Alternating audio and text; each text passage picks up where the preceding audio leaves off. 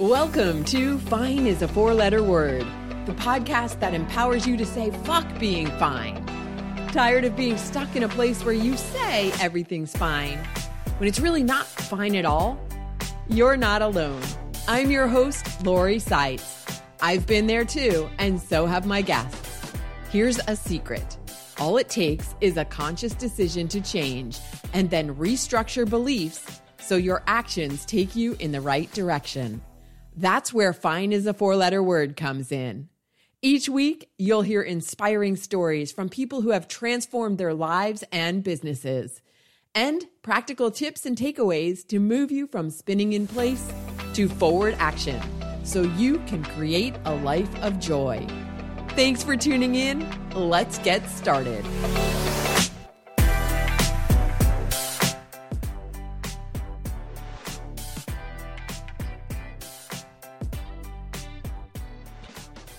I believe humans have an innate desire to do the right thing in all areas of their business and life. But what is the right thing? And what if it feels wrong to other people when you do it? Dr. Natalie Marr was raised as the middle child of 5 in a culturally Catholic family where she learned 2 core values: standing up for the little guy and having a powerful work ethic. As a therapist, she ran into imposter syndrome when she went through not 1, but 2 divorces. How could she help others fix their problems when her own life was so messy and things weren't working out for her? Through it all, she still had her practice and was doing okay, and everything seemed fine. But fine is a 4-letter word. One day, Natalie made the decision to stop accepting insurance and switch to a private pay model, which meant her practice almost immediately decreased to about 25% of its previous size. She did not like the way insurance treated mental health providers and undervalued their services, and the way it did not pay for specialized treatments and paid providers the same rate based on credentials regardless of their experience or expertise. By refusing to accept insurance, she was living up to her value of standing up for the little guy. Additionally, she was also starting a coaching business and figured once she got that up and running, it would replace her previous income. But this was just when her teenage son was preparing to go to college. How could she be so selfish? How was this in alignment with her value of standing up for the little guy? In this case, her son, who was heading off to college and needed help paying for it. Her decision made a lot of people around her uncomfortable. They criticized and judged her. How did she overcome and persevere? In a moment, when you meet Natalie, you'll learn about her journey towards self-acceptance and applying her deeply rooted values to an ever-changing world. In a society where we're taught to delay self-gratification because it's quote-unquote selfish to do otherwise, you'll discover how you too can change your perspective to enjoy a truly aligned life. Like Natalie, if you find yourself unsure about the right thing to do, and people around you are calling you out on your values, it can feel chaotic. One of the key elements in my Staying Calm in Chaos program is how to gain and enjoy radical self-acceptance. I take you by the hand and guide you through how to go from being what others expect you to be to finding and following your truth, no matter what. It comes with some powerful mind-changing meditations as well. Check that out at get.stayingcalminchaos.com. It's your time. And now it's time to meet Dr. Natalie Marr. We're right on time for our appointment. Come on.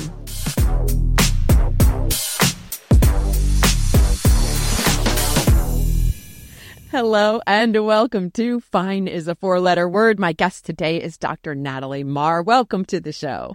Thank you. I am so excited to be here, Lori. Well, I'm excited to have you here. I was going to say to have you back, but we actually did a podcast interview where I was a guest on your show. Yes. And so this is our second time talking, but your first time on Fine is a Four-Letter Word. That's correct. That is correct. And I had such a good time interviewing you. I can only imagine that what we're going to get into today. Right. Yep. And that's how this all came about even because we had such a good time. We're like, we should do this again. Great. Come on my show. Yeah. We'll do it again. We'll do it again. But with a little bit different twist because our shows have a little, different flavors. Focus. Mm-hmm. Yeah. Yeah. And so stay tuned if you're listening, because we'll give you some information about how you can go listen to Dr. Natalie's show in a bit. Let's start out with the question that I love asking all of my guests, which is, what were the values and beliefs that you were raised with that contributed to you becoming who you became as a young adult and even into now? Oh, that is such a great question. What values? I would say that there is an element of hard work that came. I don't know if that's completely just a generational thing, because I'm real smack dab in the middle of Gen X, but for sure it was a family thing for us. So just this idea of having your own integrity around work ethic. So you drive yourself and you are the responsible party for driving yourself has definitely been something that's influenced me in my lifetime for sure. I think also though, in my family, standing up for the little guy was really important. So I'm a middle child of 5 in a culturally Catholic raised family. Actually, it was religiously as well, which isn't a big part, but it does influence you. And there was just this air of it's our responsibility, if we have privilege, to be standing up for those that do not. And that definitely has influenced who I am as a person even today. So I haven't really thought about my family. Like, how did my family raise me? But yeah, for sure, those are 2 big ones, is standing up for the little guy and having this just powerful work ethic behind me. Yeah. And then as the middle child, did you or do you try to like make sure everybody's okay on either side? Absolutely. Absolutely. I don't know if you know anything about the Enneagram, Lori, but I am a solid 9. I can see all sides of all things. And I also am a big peacemaker. And that certainly came out of being a middle child for sure. I can see obviously how that would be like of benefit.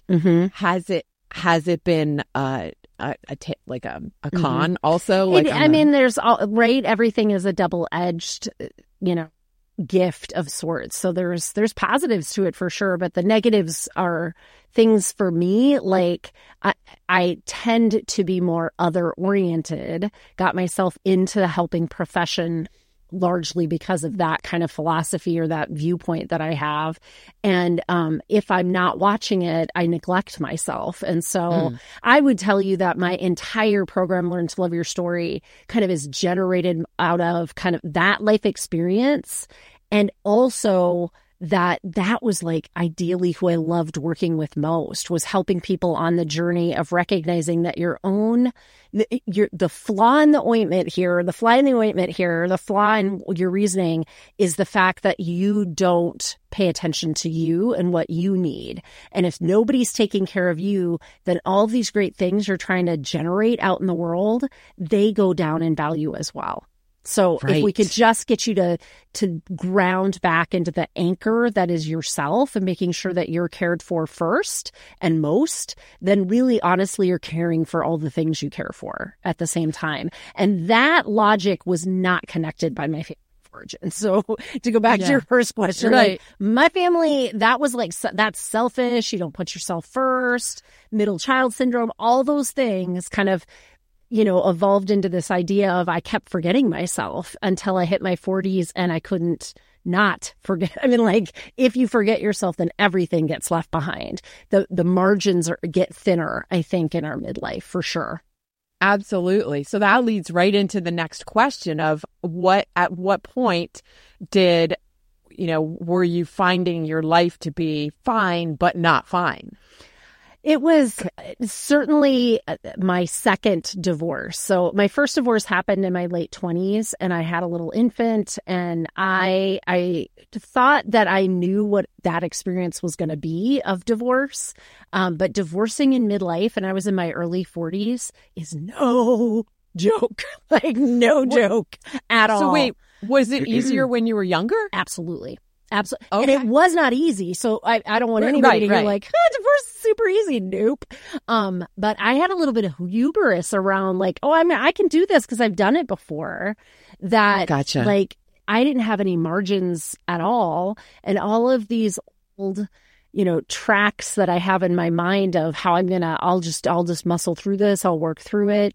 None of that was working on my side. It was actually wearing me down more. And so I would say that fine is not fine was when I was like, I can't do this. We have to name a thing. So we're going to have to part ways. And then I was like, and now I'm in my 40s and a single mom for the second time. Like it messed with my ideas for myself in so many other places in my life. Now I have to be the therapist that divorced twice. Like who the hell wants to go see her? Right. Like I had a lot of stuff that I had to reckon with because it impacted me and reverberated into so many parts of my life I never expected it to. Yeah, I can totally see that because and somewhat relating, when I shut down my first business, it was like, okay, I'm a marketer who can't market my own business. That's what it felt like, right? Exactly. Yeah. Yeah. I think that in our youth, we have some idea that those things stay in their own lane. And in our, midlife and beyond, we just have a better appreciation for ain't nothing in its own way. Like it's all interconnected. So if I'm not doing well over here, I'm just not doing well. Like the whole thing goes down a little bit. And so you're going to have to figure out a way not to lean into the things you think are working, because what you'll end up doing is kind of burning yourself at both ends, so to speak. And that's not good for anybody. Right. And oftentimes we're terrible at doing the thing that we do for other people, for ourselves. And that's not unusual. And there's really, we need to stop beating ourselves up for it, because there's nothing wrong with that. We can see other people's situations from an outside perspective. Yeah. And that's why we can be good at helping them with their marketing or helping them with, as a therapist. Exactly. And I would go one step further as a clinical psychologist, and given the training that I have, oftentimes we find ourselves out in the world doing a thing and delivering a service to somebody else that is the very thing that we need ourselves. And so if you're really good at something and then you find you're lacking in that, that's not an uncommon experience to have to reconcile. And I think that there's just something about like hitting those late 30s, 40s, 50s, 60s where you're just like, that stuff slapping you in the face right and left. Right. Yeah. Well, for a lot of people, I think they may have given up some of the vices that allowed them to not see those things when you're young and you can get away with it. Yep.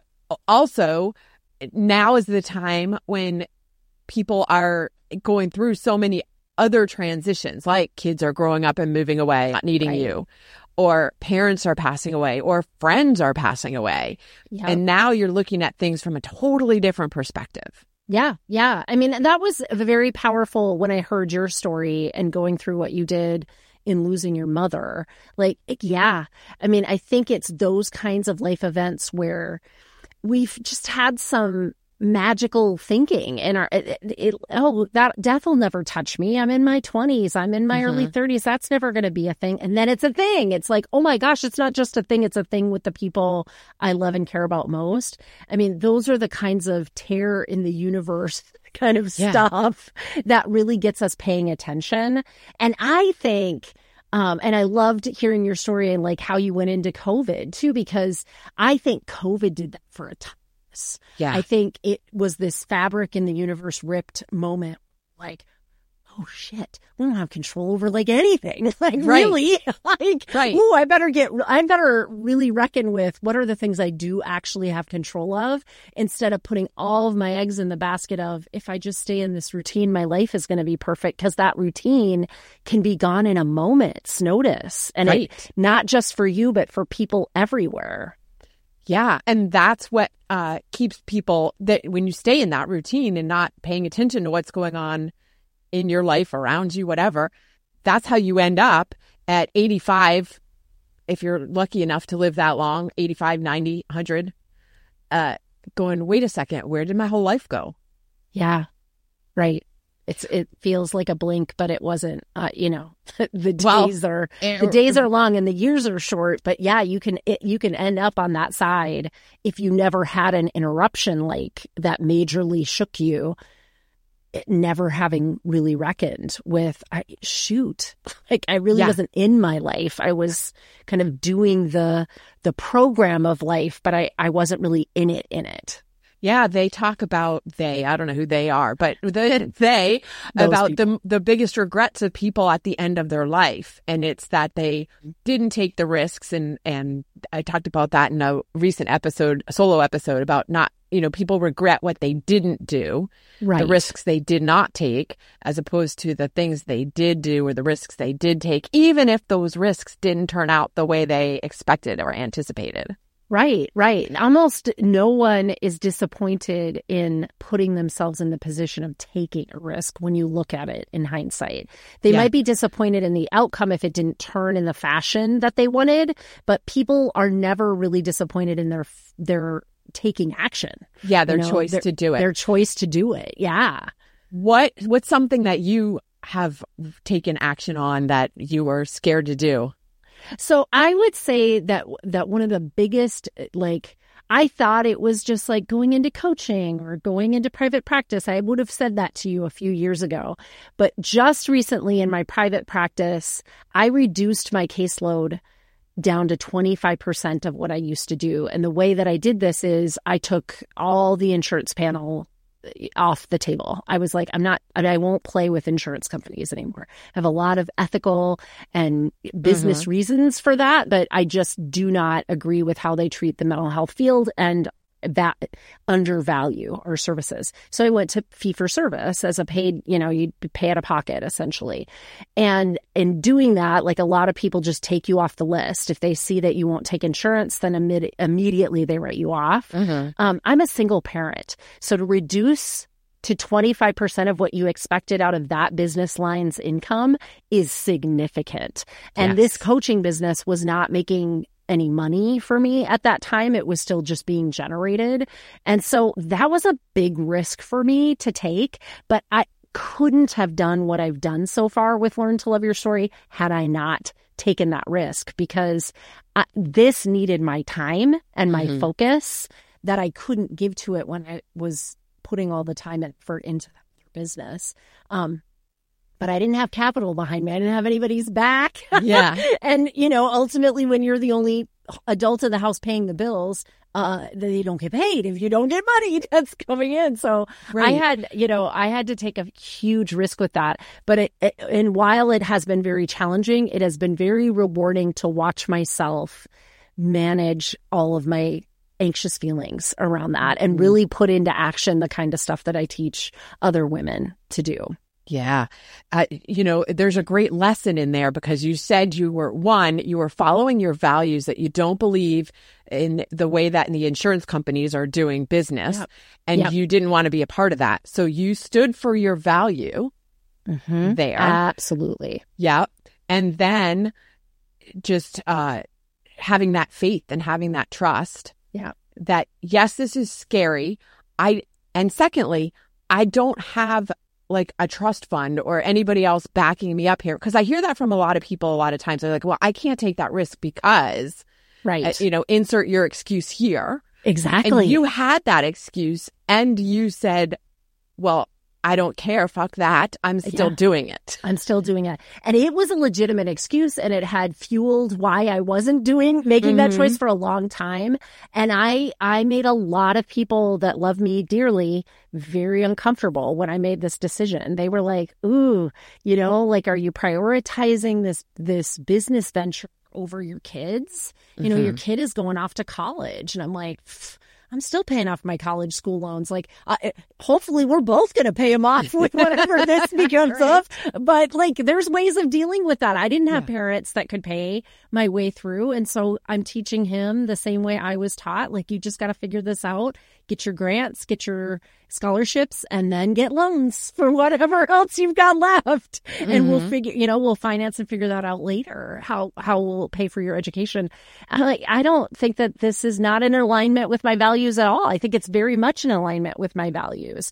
I was looking up for the little guy, which in my case is, both the clinicians and the end users are clients. I don't think get served by how health insurance decides and dictates what prices are for different types of therapy. In fact, specialty therapy and getting specialty therapy doesn't get really paid for through insurance. There are a couple of exceptions to that rule, but for the most part, you get paid for your time, which means somebody with 20 years experience and a doctorate gets paid the same as a graduate school clinical supervisee that I'm supervising. That doesn't make any sense, right? Like no, it doesn't make any sense. It just makes no business sense. So I'm like standing up for both of us that you should get the quality of what you want. If you want to see somebody that's a specialist that's been doing this a while, then go pay for it. It's a higher price. Or if this is your first time in, therapy, go and try somebody new and see what that does for you. But I was really standing up for that little guy. And I would say, just to tie it all back to your first question, I was looking out for myself with my work ethic because I knew I could do this because ain't nobody gonna stand up for me like I'm gonna stand up for me. And right. I like to overwork maybe too much, so I do have to kind of watch that. But I was like, no, if anybody can do this, I've got the perseverance to put in the work, do the time, build the relationships, give the creative work what it needs, and have the systems in place to make this go. Yeah. Yeah.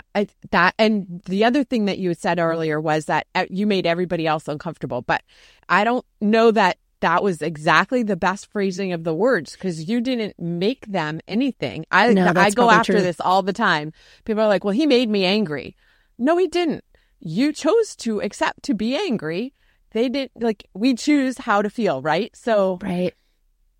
I can see how you would have your actions could have contributed to their feeling uncomfortable. Yes. And that's on them. Again, that's not a reason to not do the thing that your heart is telling you to do. Yeah. And in fact, I think in, my program, I talk about it like it's a rumble strip back.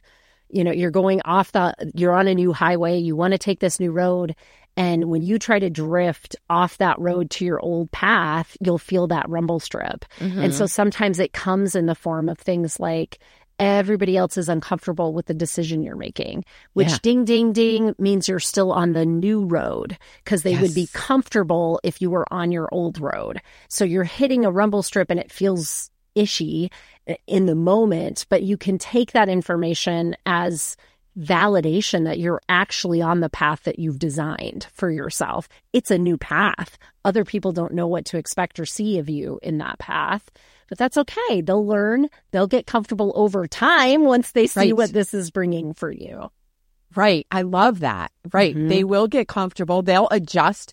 We're very flexible as humans and animals are too, but to adjust to things, but nobody likes the initial change. No. That's uncomfortable because it's unfamiliar. And it's it's a well-worn path. And like you said, when you start going down the new path, I love that that it shows you that you're on the right path. You're on the right path. That's a rumble strip that's like, you're trying to get off this and you don't want to get off. You want to stay in your lane here that you've set out for yourself. But sometimes it it shows up in ways that we formerly would have thought, oh, well, everybody should be on board. If everybody's on board with me, then I've got my support. And that doesn't always show up the way that we think it's going to show up. I'm thinking of it like, they're supporting you. They're telling you you're still on this new path. They don't know that's what they're saying. They think what they're saying is, don't do this, go do the old thing. But if they're saying, don't do this, go do the old thing, we know where the old path goes. Right. It goes to that old life that you didn't want, that wasn't in alignment with your values. So let's bring you back. Yes. Like I said, I love this way of looking at that means you're on the right path or you're on the path that you should be on at the moment, which is, again, the right path. There's no wrong decision. No. Yeah. There was something you said and I wanted to come back to it, but now I forgot. So that's how my brain works. I'm going to take a little sip of tea while you think a little more. We'll come back to it. I know what it was. So what you're talking about is when your familiar friends, family, community is not supporting you. This is another reason why it's so important to have a coach or a peer group that does support you. Who Yes. did you have when you were going through your transition that made people uncomfortable? That's a great question. I found groups of people that could help me be in alignment with this new scary thing. So one of them ended up being, I'm writing the book that goes along with my online course. And it was a writer's accountability group. It was a small group of women that just decided we needed a little extra. We had paid to be in, a program that was kind of coaching us through the writing process. Okay. But on the side had this like communication like, well, it'd be nice to just meet for an hour or two, maybe once a week, maybe once every other week or something, just to kind of cheer each other on. Uh-huh. And I always find value in those types of communities. I create those communities. So of course I was like, yes, I'm all in. Like, where do I sign up? And I joined this writers accountability group, which really became kind of more of a mastermind for what we were all writing our books for, what we were in pursuit of. And some of us were doing it for business. Some of us were doing it for other reasons. But the mastermind of just coming together as a group and being able to say, man, this is tough when your sister and your friend are really worried because bills are tight and they want you to go back to a salaried job. And you just know, like, I know it's a high price tag to pay things like premium for your health insurance out of pocket. And to you, that seems really scary. But to me, it just signifies like I'm in charge. Like I'm buying that product and I want it to be that premium.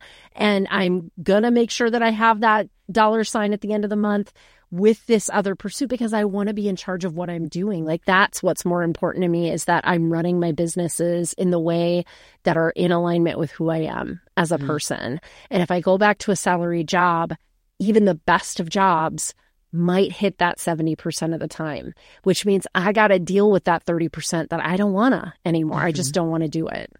Yeah.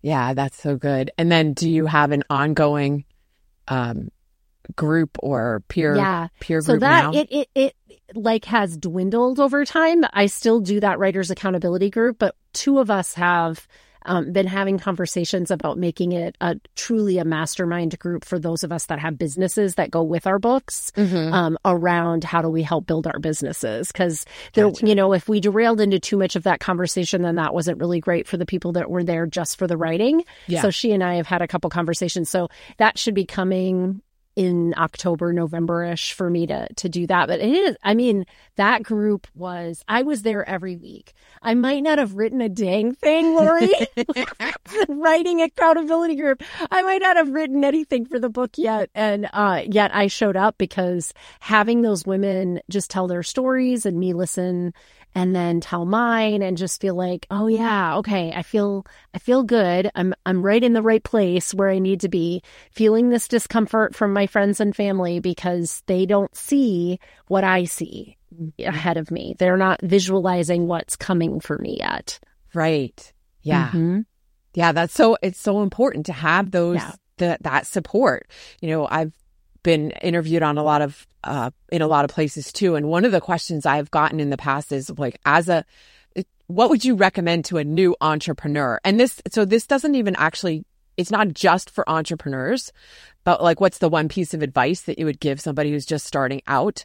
Yes. And it's always get yourself around people who will support your success and celebrate your success with you, which is a whole other, not just supporting it, but celebrating it, because I'm guessing, I don't want to put words in your mouth, but you may be just as terrible at celebrating things as I am. Totally. Just from what you've said already. What woman do you know that was taught to celebrate the small things? Like, no, none of us. We were all told, like, if you have your Better Homes and Garden house or your HGTV house, then you can celebrate. But you can't celebrate if you went out and bought some throw pillows and made the couch look nicer. Right?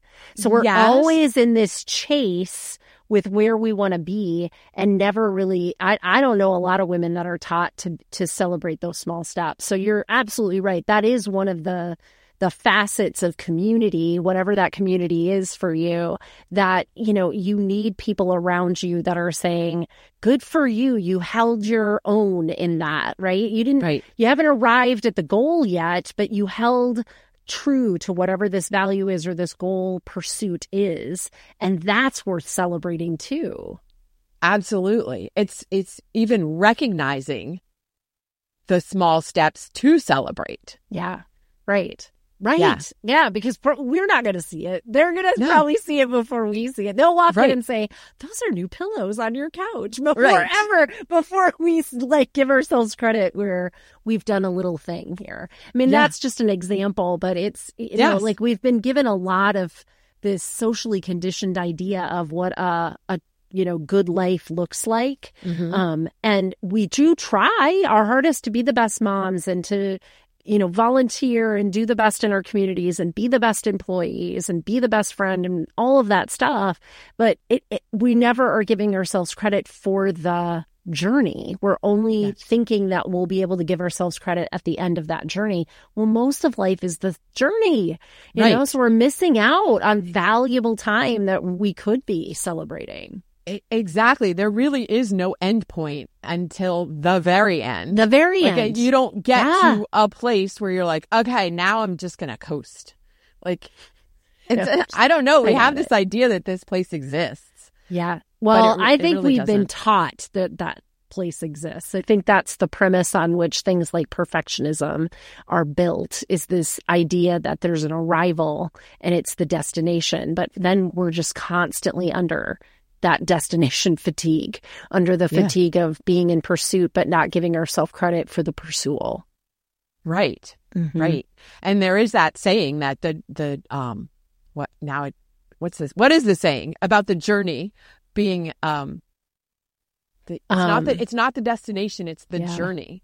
And I'm always like, but no, I just want to freaking be there. I don't want to spend 6 hours in the car. I know. Well, I mean, I spent lots of hours in the car this summer, so I have like a visceral response as you say that. However, that's why I said it.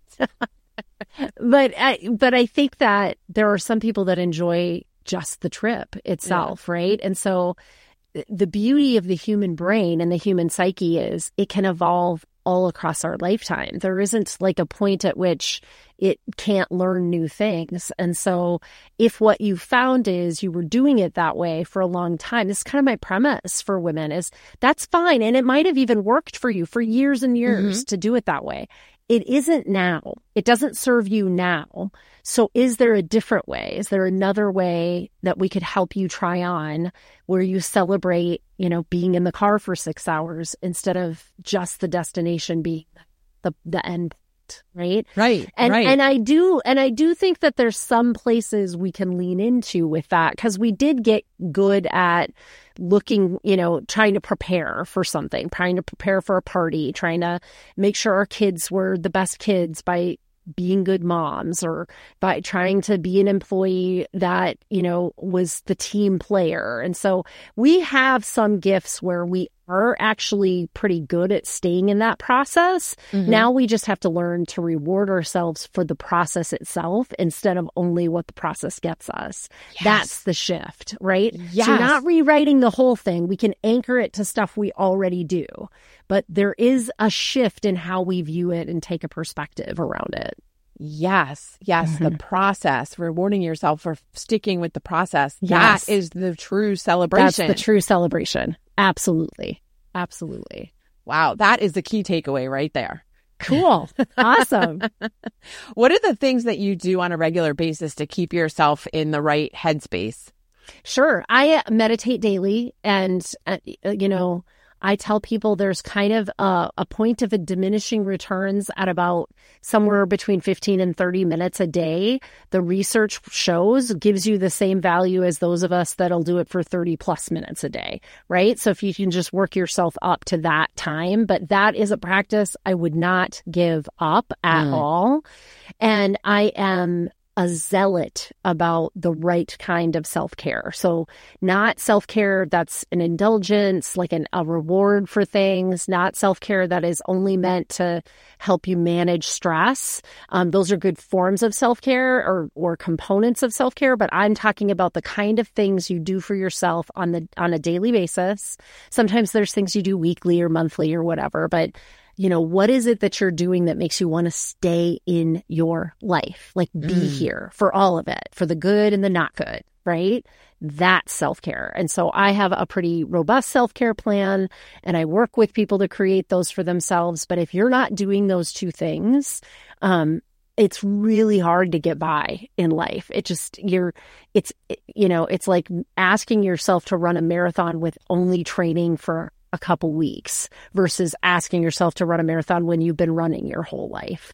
It just makes it that much harder to do life.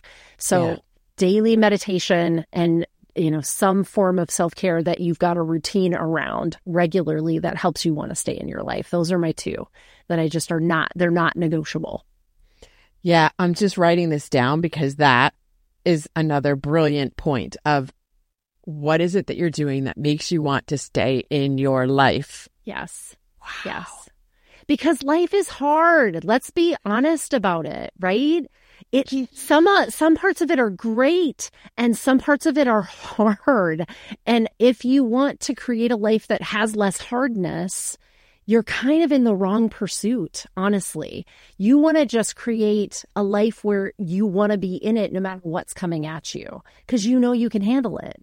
Right. And that it isn't always that way. I mean, part of my, forms of self-care are doing kinds of meditation that switch my thinking around how I approach challenge in my life. Instead of thinking of it as failure, that I'm thinking of it as opportunity. Instead of, thinking the hard stuff is somehow representing that I did something wrong, trying to see what is the universe telling me here? What is God, whatever your version of that, what is it telling me? Because it is feeling rough. So there must be something to be learned here. So some of my self-care is about how do I reframe those times instead of getting so bogged down in those times. The times are going to show up whether we want them to or don't. It's a matter of how you stay respond. There. Yeah. How do I respond to that is really that my self-care is a lot of how do I reframe the tougher stuff for me.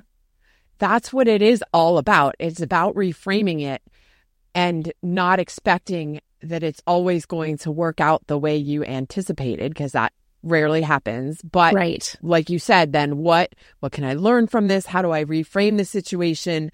It's not because you are a bad person or because, you deserve it or whatever.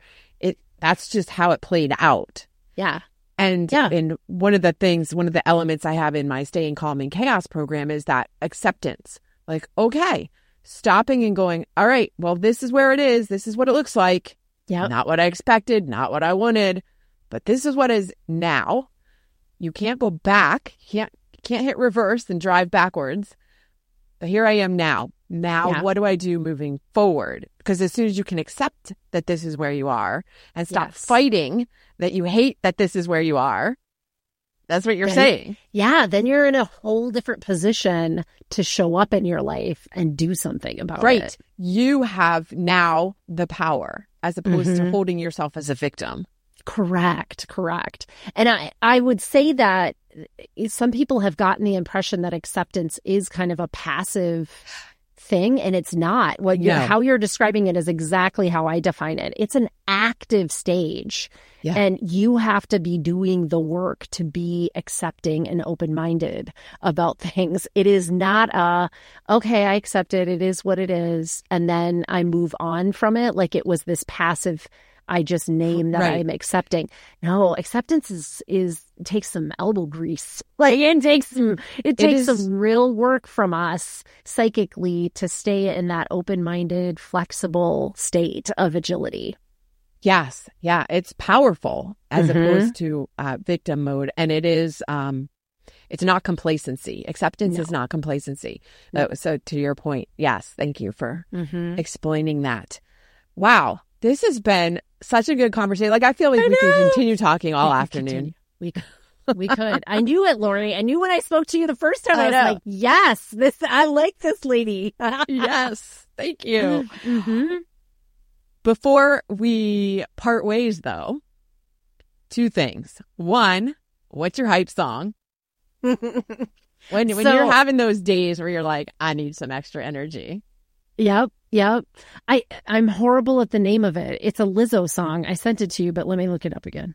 I know. My kids just want to smack me that my brain is full of lots of things. Can we talk about it? That's the problem. Where the challenge for all of us, like we think, I just can't remember things because I'm getting old, which makes me want to jump out of my skin and strangle somebody. That that age is not an excuse. It's because we have so much incoming information. It's hard for our brains to process it all and hold on to it. That's really the challenge. It's not has nothing to do with age.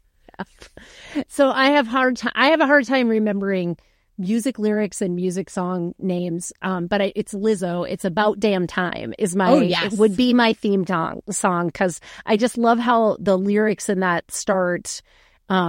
It's Bad Bitch O'Clock, which is just my style. Yep. But she talks from the beginning, like, we're going to be getting into our feelings. And then she always takes everything in this kind of self-empowered direction, which ultimately is what I'm trying to help everybody do. But I try to help myself do that too. So that's my theme song. That's my pep song. If we're in the car and I need a little jolt of something, then it's usually Lizzo that I put on. She's from Minnesota. So there. Oh, I didn't know that. Yeah. Okay. Yeah, she's a hometown girl here in the Twin Cities. Very cool. Yeah, I'll put a link to that in the show notes. And then that leads right into empowering other women, which is, so if somebody wants to continue the conversation with you, where do they find you? They find me at learntoloveyourstory.com. You can click on how to work with Dr. Natalie if you want to learn a little bit more on how to work with me personally. And then the other thing that I would direct them to do is just to find my Midlife Crisis to a Centered Life Thriving podcast, because I am super enjoying doing that, and have all sorts of free material already out there from my first season from 2023. And I'll be closing that out and starting a new season in the new year. Awesome. And I will put a link to that in the show notes as well, because we mentioned that back in the beginning that we were going to share how people can listen to my episode as well as all of the other cool guests you've had. Yes. Thank you. Well, thank you so much for joining me today, Dr. Natalie, on Fine is a 4-Letter Word. You're welcome. Thank you for having me. It's been a pleasure.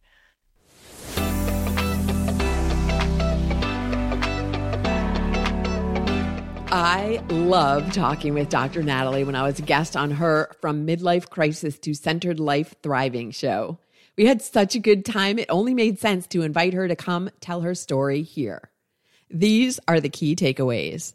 Number 1, when Natalie stopped accepting insurance in her therapy practice, her business decreased by 75% just when she needed the money the most. It was scary, but upholding her value of looking out for the little guy opened new vistas and empowered her to help others see beyond their barriers so they could experience levels of success they never knew were possible. Number 2, the decisions you make for your own best interest can make other people uncomfortable. In Natalie's case, people questioned how she could reduce her practice just as her son needed money for college. Their expression of their own fears put both her core values, work ethic, and helping others to the test. Number 3, these same people may urge you to go back to doing things the way you used to, because that's a well-paved road. But you already know where that road goes, which means you're going to find yourself out of alignment with your values. That's when everything stagnates at fine. Number 4, celebrate everything, even celebrating getting a new set of throw pillows for the couch. The more you find things to celebrate, the more the universe brings you to celebrate. Number 5, the beauty of the human brain can be found in its ability to evolve over your lifetime. You can always learn new things. And number 6, it's perfectly okay to reward yourself for going through the process, whether or not you get the results you want.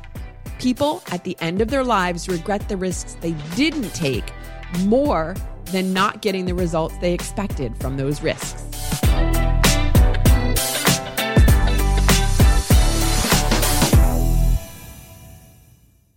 Thanks for listening to Fine is a 4-Letter Word. If you've enjoyed the show, please follow and share it with a friend. Leave a review on Apple Podcasts or your favorite platform to help others discover it too. You can find links to my socials on my website, zenrabbit.com. And before you go, take a moment to reflect on what you're grateful for today. Remember, you have the power to create a life you love, and I'm proud of you. Thanks for joining me. Take care.